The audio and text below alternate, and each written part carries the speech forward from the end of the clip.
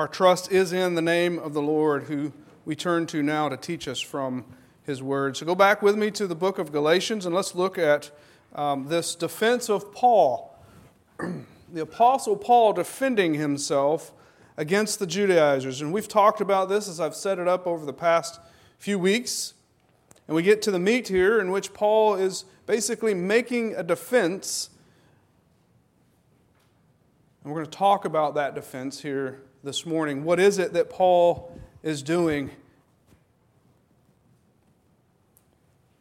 Paul is defending himself against those who are challenging not Paul as much as what Paul is teaching. They are attacking the gospel of Jesus Christ.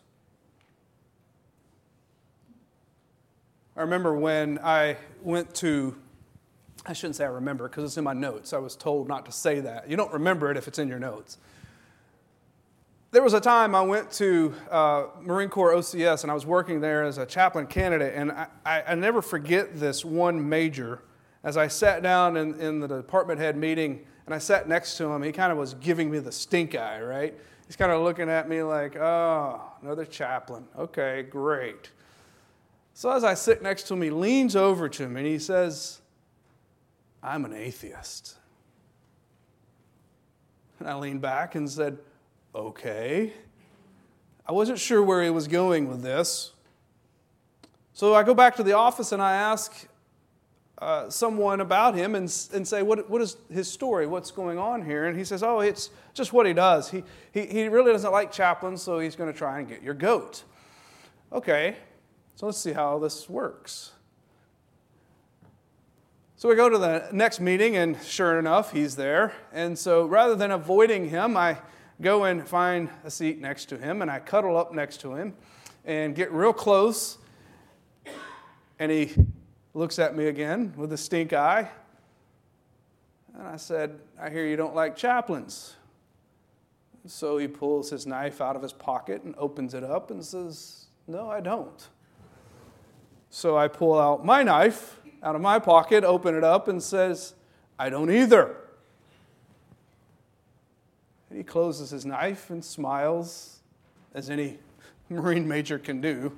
Kind of smiles, just enough to know that something changed in our relationship. 2 days later, I was singing Happy Birthday with this guy as I brought a cake in to celebrate his birthday.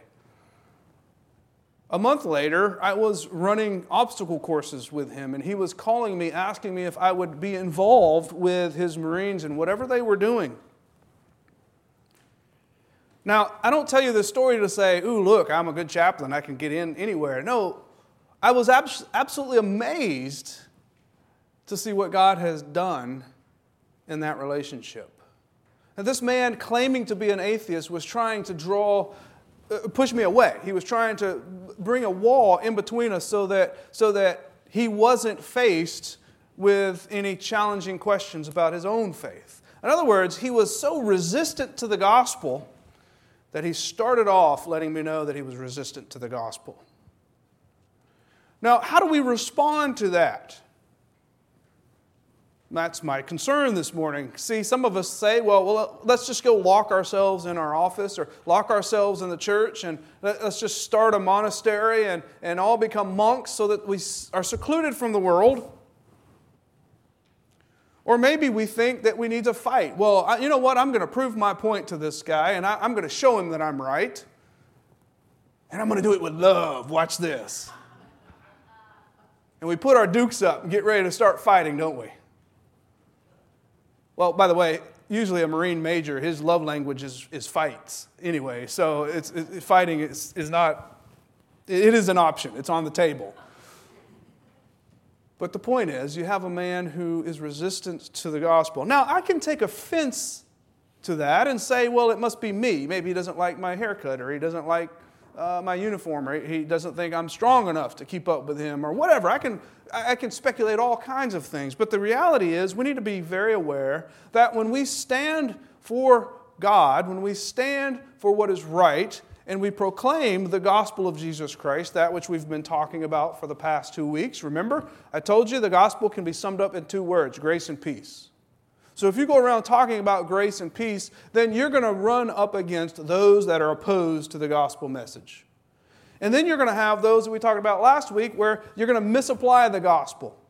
They're not going to understand it. They're going to think that you're some weird fundamentalist. You're just a Jesus freak, right? You're just one who has this religious bent that is good for you, but it's not necessarily good for me.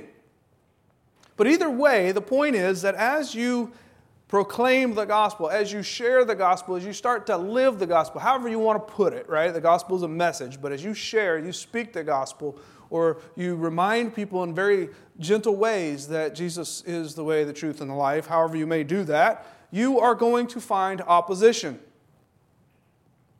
And it is not our job to get defensive. Let me explain. Isn't it Jesus who reminds us in the Beatitudes, blessed are the meek? Isn't it Jesus who says, hey, listen, do not resist the one who is evil. If anyone slaps you on the cheek, turn to the other side. Let them slap that cheek also. So how then should we respond to such opposition? We could look at this passage this morning and we could say, well, Paul created this whole defense for himself so that everybody knew he was an apostle. That might be one way to look at this. Paul was establishing, and he is, in a secondary way, establishing his apostleship. We talked about that last week. If you missed it, you can go back and listen. I'm not going to preach it again. But the point here is Paul is defending not himself so much as he's defending the gospel that he is preaching. That's an important distinction.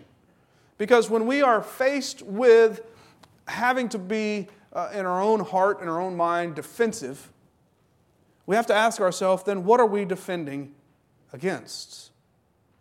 Why are we combative? Why are we trying to counter whatever charge is being brought against us? So let me speak to a couple principles of faith this morning.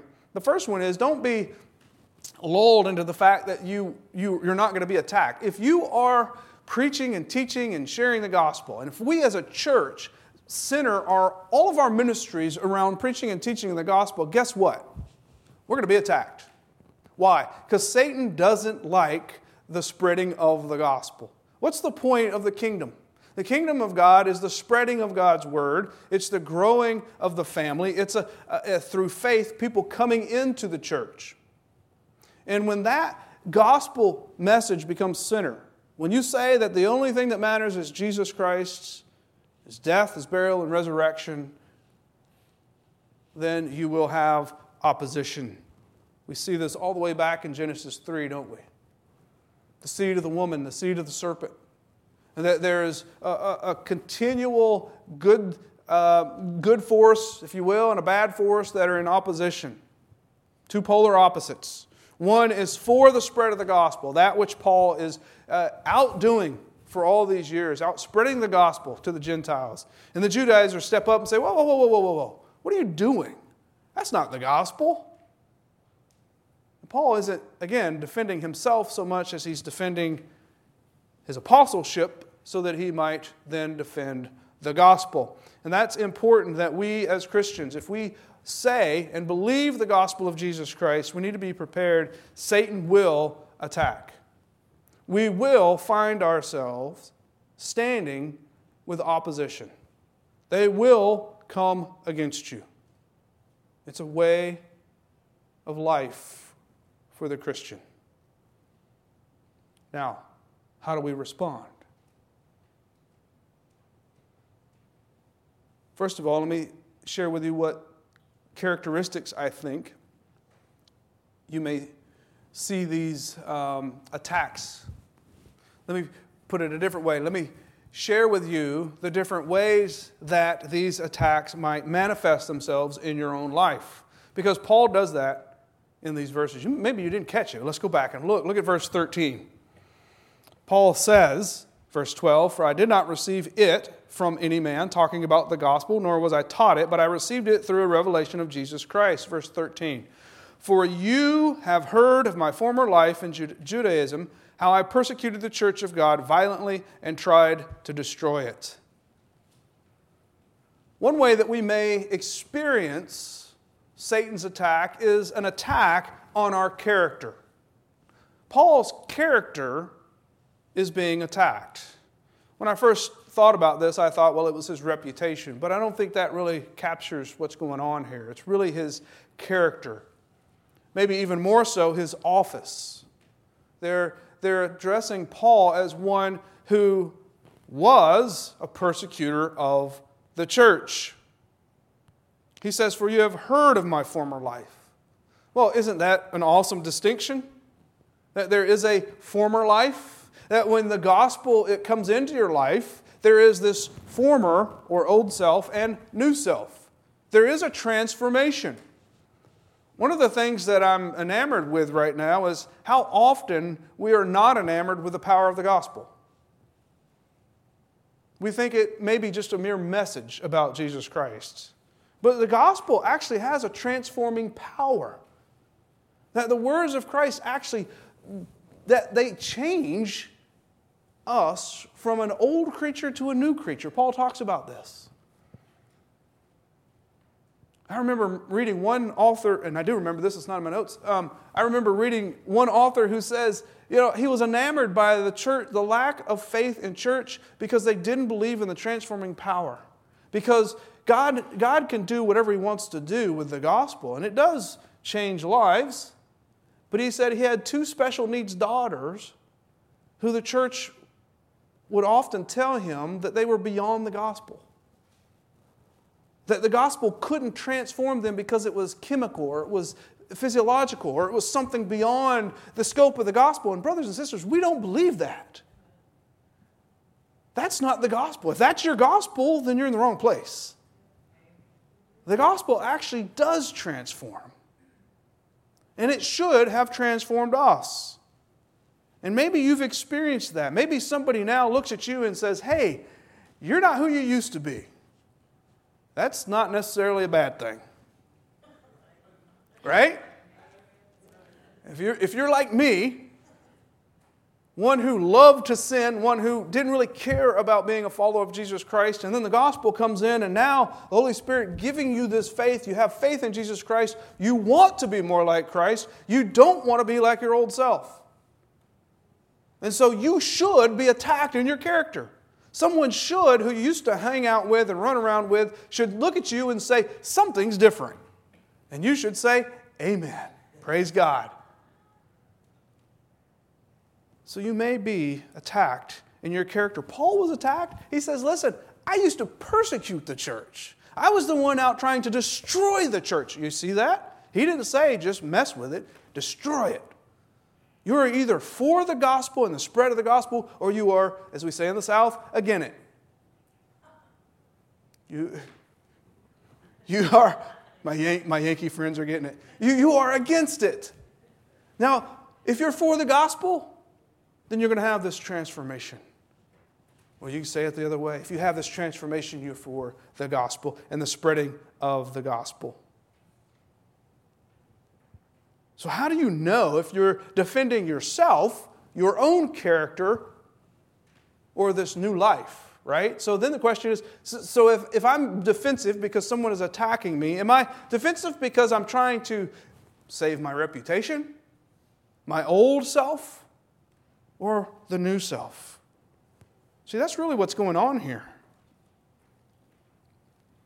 Remember Peter in Acts 3? He stands up and he says, listen, what shall we say? You tell us we can't preach the gospel. What should I do? We have to obey God rather than man. Well, isn't that what Paul said? Go back to verse 10. He says, for am I now seeking the approval of man or of God? Or am I trying to please man? If I were still trying to please man, I would not be a servant of Christ. See, you're either one or the other. And when you're a servant of Christ, you are obeying God rather than man. Think of Daniel 3, Shadrach, Meshach, and Abednego. Story of rebellion or boldness, standing for God's truth against the opposition. God's people will be attacked. It may be on our character. maybe on your character. But then you must ask yourself, am I obeying man or am I obeying God? See, Paul here is giving us a great example of obeying God. He's not defending his reputation. He's not defending his character for character's sake. He's defending his apostleship for the gospel's sake. But not only may there be an attack on our character, there also may be an attack on our zeal or passion. Look at verse 14. And I was advancing in Judaism, being beyond many of my own age among my people, so extremely zealous was I for the traditions of my father. He says, listen, I was a good Jew. I was obedient. I was zealous for the traditions of my father. I wanted whatever they handed down to be my new religion. This would be the law and making sure that they followed the law. This is why Paul was trying to destroy the church, because the church was giving a new message, the gospel message, that was outside of the law or beyond the law, talking about it being fulfilled by Christ. That's what Paul is dealing with here in this situation as well. So Paul's zeal, his passion, he was trying to destroy the church, but yet when he met Jesus, the gospel, in the words of Christ, the gospel message had an impact on his heart. What happens? He now has a zeal for the things of God. He now loves the things that Jesus loves. He loves the church. Paul's zeal now, in everything that he writes, is for the love of the church, the love of Christ and His church. How many times do we read an epistle that is written to a church or churches? Why? That is the manifestation of Christ on earth, the church, God's people. And so he is writing because his zeal, his passion is now for the things, the people that God loves, you and me. And I thank Him for that. I'm so glad that Paul was chosen to be an apostle, to pass down the gospel, to write on these things that we may discuss them and apply them to our life. But when the gospel truly is applied correctly, not like last week when it's misapplied, but applied correctly like we're saying this week, and we understand it, we will have not only a transformation of character, we'll have a transformation of our zeal and passion. The things that we used to love to do, they pass. We now love and have a passion for the things that God loves. And hopefully that's His church, your church. What are your passions? Are they the things of the world? Are they the things that bring you earthly joy, temporal joy, happiness? Or are they the things of God? Is the gospel important to you? Is the message that Jesus Christ is the way, the truth, and the life something that is prioritized highly in your life? Another way that you may be attacked is in your status. Look at verse 15. Different than character, verse 15. But when He who had set me apart before I was born and who called me by His grace was pleased to reveal His Son to me. What's going on here? Paul basically has a change in his status. He goes from being an enemy of God, destroying the church, to becoming an adopted son of God. His status changes because of the gospel that he is now preaching. This is extremely important. Paul is not defending himself. He's defending the gospel. And what he's saying here is that my status with God has changed. Once one who sought to destroy the church, stop the spread of the gospel, I now stand on the other side and am going to the unknown regions where they have not even heard of me, nevertheless the gospel. And I'm preaching the gospel of Jesus Christ. 1 Peter 2, 10 through 12. Peter reminds us and agrees with Paul here. He says, once you were not a people, but now you are God's people. Once you had not received mercy, but now you have received mercy. Beloved, I urge you as sojourners and exiles to abstain from the passions of the flesh, which wage war against your soul. Keep your conduct among the Gentiles honorable, so that they when they speak against you as evildoers, they may see your good deeds and glorify God on the day of visitation. Very similar to what Paul is saying here. That God has us in this situation, and we are being attacked, and our response then is either going to end up glorifying God or glorifying ourselves. We once were not a people of God. Imagine Paul, above all people, understood this. I was once not only not a person of God, I was destroying the people of God. Yet now he is no longer an enemy, but an adopted son. What is adoption? Well, in the biblical context, and because we have it all thought out for us in the Westminster Shorter Catechism, question number 34, it has an answer. It says, what is adoption? Adoption is an act of God's free grace whereby we are received into the number and have a right to all the privileges of the sons of God. Paul was now included in the family. And if you're not viewing yourself and the person sitting to your left and your right and in the pew next to you, a part of this church, as adopted into the family, then we're missing the point. We are removed from being an enemy of God to now being a part of the family. I cannot think of two more polar opposites, two more extremes. It's not as if you were just on the fringe, right? You have your Fab Five that you might call, and then you got number 6 is hanging out here, right? He or she's on your cell phone or your speed dial, but they're really not in the circle. That's not how it works. You were an enemy of God, brought in to the family. How many of you have brought, and don't answer this, enemies into your own families? It's almost unheard of, isn't it? Do we see ourselves as actual sons and daughters of God, brought into the family, worshiping, same Spirit, same Lord, one faith, one baptism? We should. Status change. But you may also see an attack on your speech. Verse 16. Let me back up, but 15. But when he who had set me apart before I was born and who called me by his grace was pleased to reveal his Son to me in order that I might, what? Preach him among the Gentiles. Paul's response to this marvelous grace of God, this salvation, being part of the elect, brought into the covenant community, adopted into the family, his response is to preach the gospel, to share the gospel.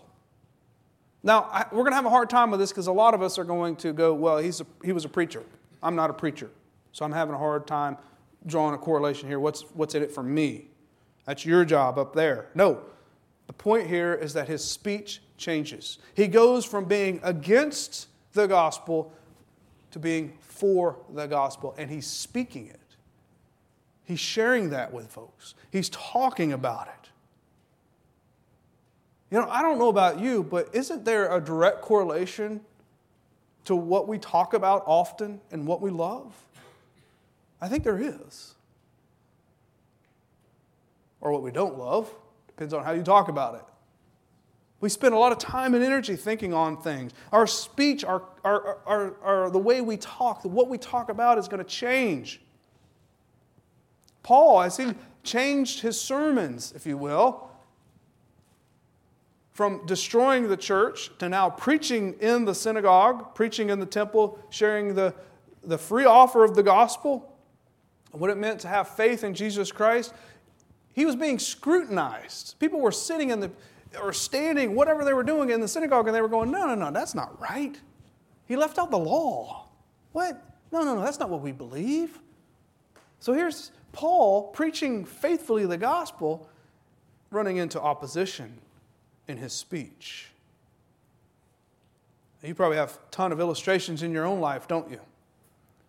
You may say something you truly believe and you know is doctrine because you heard it in Sunday school, you heard it in the sermon, and you go to a coworker and you say, well, yeah, and you don't really say the Bible says, you just say it because you believe it. And they kind of look at you weird, don't they? Kind of catch them off guard. You're like, where'd that come from? Or they may even say, oh, you're one of those fundamentalists, aren't you? Oh, you must be a Christian. You ever heard that? You must be a Christian, as if it's a bad thing. That's the opposition I'm talking about. And our tendency then is to fight back. Our tendency is to say, well, you know what? You're just wrong. Let me tell you why you're wrong. Because the Bible says, guess what? You lost them. They don't care. If they're an enemy of God, they don't care what the Bible says. And so you may be challenged in your speech. You may be challenged in the way that you think, the way that you vote, the way that you operate in the world. You're not a miser. You're not one who takes from the company. You're one who is faithful and obedient. And you may be chastised. Your speech, the way you talk, will be attacked. You put it a different way. You can't say that. That's offensive. You ever heard that? Oh, you don't really believe that, do you? Of course we do. It's in the Bible. Oh, but this is a new day. You can't say those things. We live in an age of everyone being offended. So, if you are going to share the gospel, you will offend. Lastly, you may have an attack on your path. Your path, or your choices. Let me put it that way. Verse 17.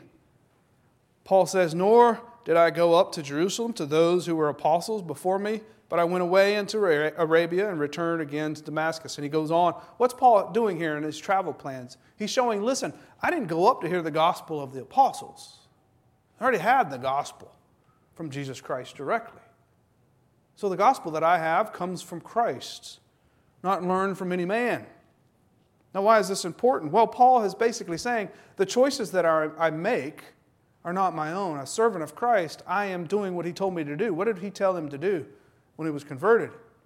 To go to the Gentiles, right? To don't stay here in Jerusalem. Go. I've got a whole nother job for you, Paul. And so Paul goes. And here the Judaizers are saying, but you were supposed to go to the apostles and get approval first here, Paul. You were supposed to check in at the home office before you left out. Did you get somebody to sign off on that, Paul? And the answer is, Paul's like, no, Jesus sent me, right? I don't need someone to sign off. Our choices may come under attack. If we live out our theology, if we believe a certain way and we practice that certain way, most of us are going to be pro-lifers. We're going to believe in purity, chastity. We're going to believe in certain things that are going to have a social impact. How we vote, how we speak, what we do in the world. Yet when we do that, we immediately receive opposition, don't we? You will be chastised for the choices you make. You will be looked down upon. You will be talked about. You will be attacked. If you're not in the South and you're a pro-lifer, you will be attacked. And then say you're a Christian pro-lifer, you're really going to be attacked. You're going to be attacked in your vocations. You're going to be the guy who's squeaky clean or gal. No, everybody else gets off 30 minutes early and doesn't tell the boss, and it's okay. Everybody does it. No. I'm doing all things to the glory of God. What? You're going to get us in trouble, you wacko. No, this is my vocation. This is my calling. I have a different way of, you're on your own because we're all out. Oh, by the way, do my work too. Because we operate differently. And we're going to find ourselves attacked in different ways. Our vocations. It's not all pastors and missionaries. Those are tough enough. We should be lifting them up in prayer.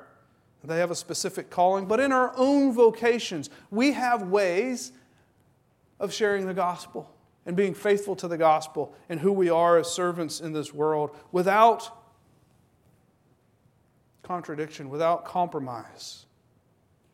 And when that happens, you will be attacked. I love A.W. Tozer, how he puts it in Pursuit of God.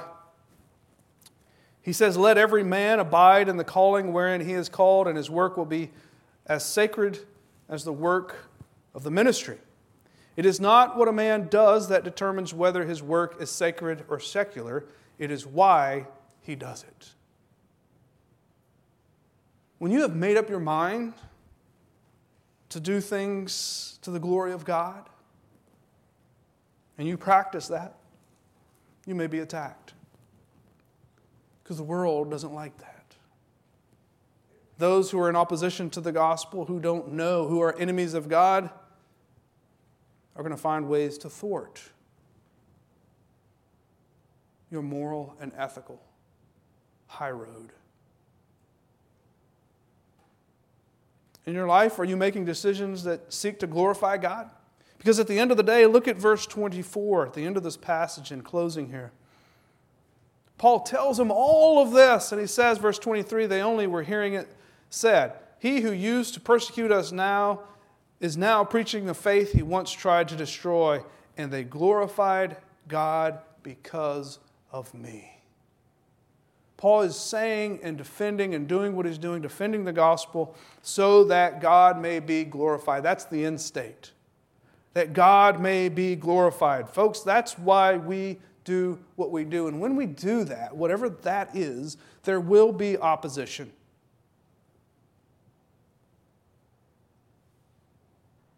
Our job is much like we read in Mark 4 this week in men's Bible study. Spreading the seed, the word going out. And we don't know where it's going to land. We don't know which heart it's going to take. That's God's business. We don't really care, if I can put it that way. It's not our concern. All we know is that sometimes it sticks. And that sometimes somebody's going to be transformed. Yeah, I'm going to be attacked. But God may use that so that someone may come to faith in Him. So He may be glorified. See, we don't share the gospel to grow a kingdom. We share the gospel so that God is glorified. Last story. When I was with the Marines in Camp Pendleton, I had a colonel. I remember the very first time he called me in the office. He just got there, brand new colonel. He's my boss. He calls me in and I go in and he's like, "Hey, I just want you to know, it's good to meet you, but I have absolutely zero faith in the chaplain corps."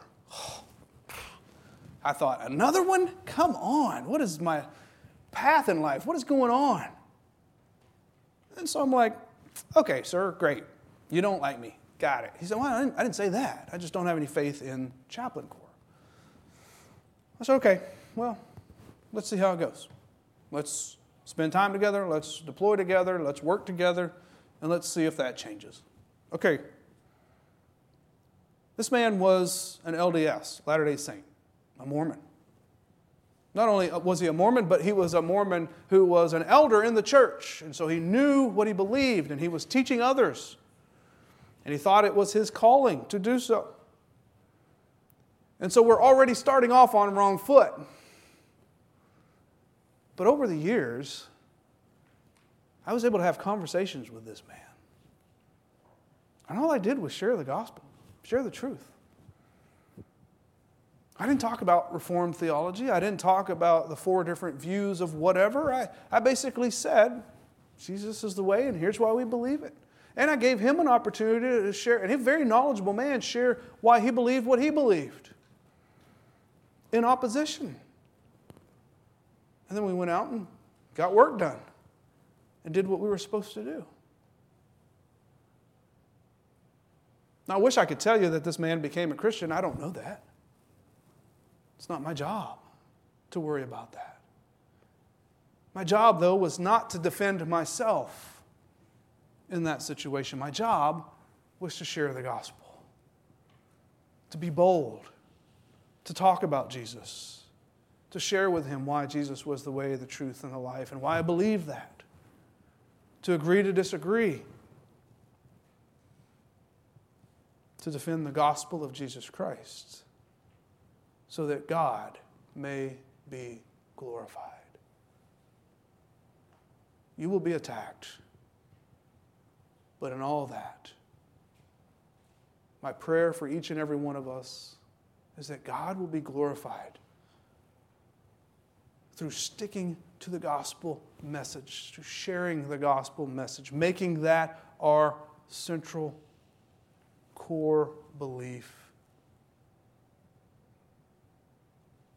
And I guarantee you, when we do that, He'll be glorified. He will. He will. He will turn sinners into saints. And His name will be praised in all the earth. Let us pray. Gracious Heavenly Father, we thank you, O Lord. We praise you, your holy name, for this gift of salvation. For your glory, we are opposed. We may be attacked. We may have to not defend ourselves, but to stand up for the gospel of Jesus Christ. To do so in love. To do so above board.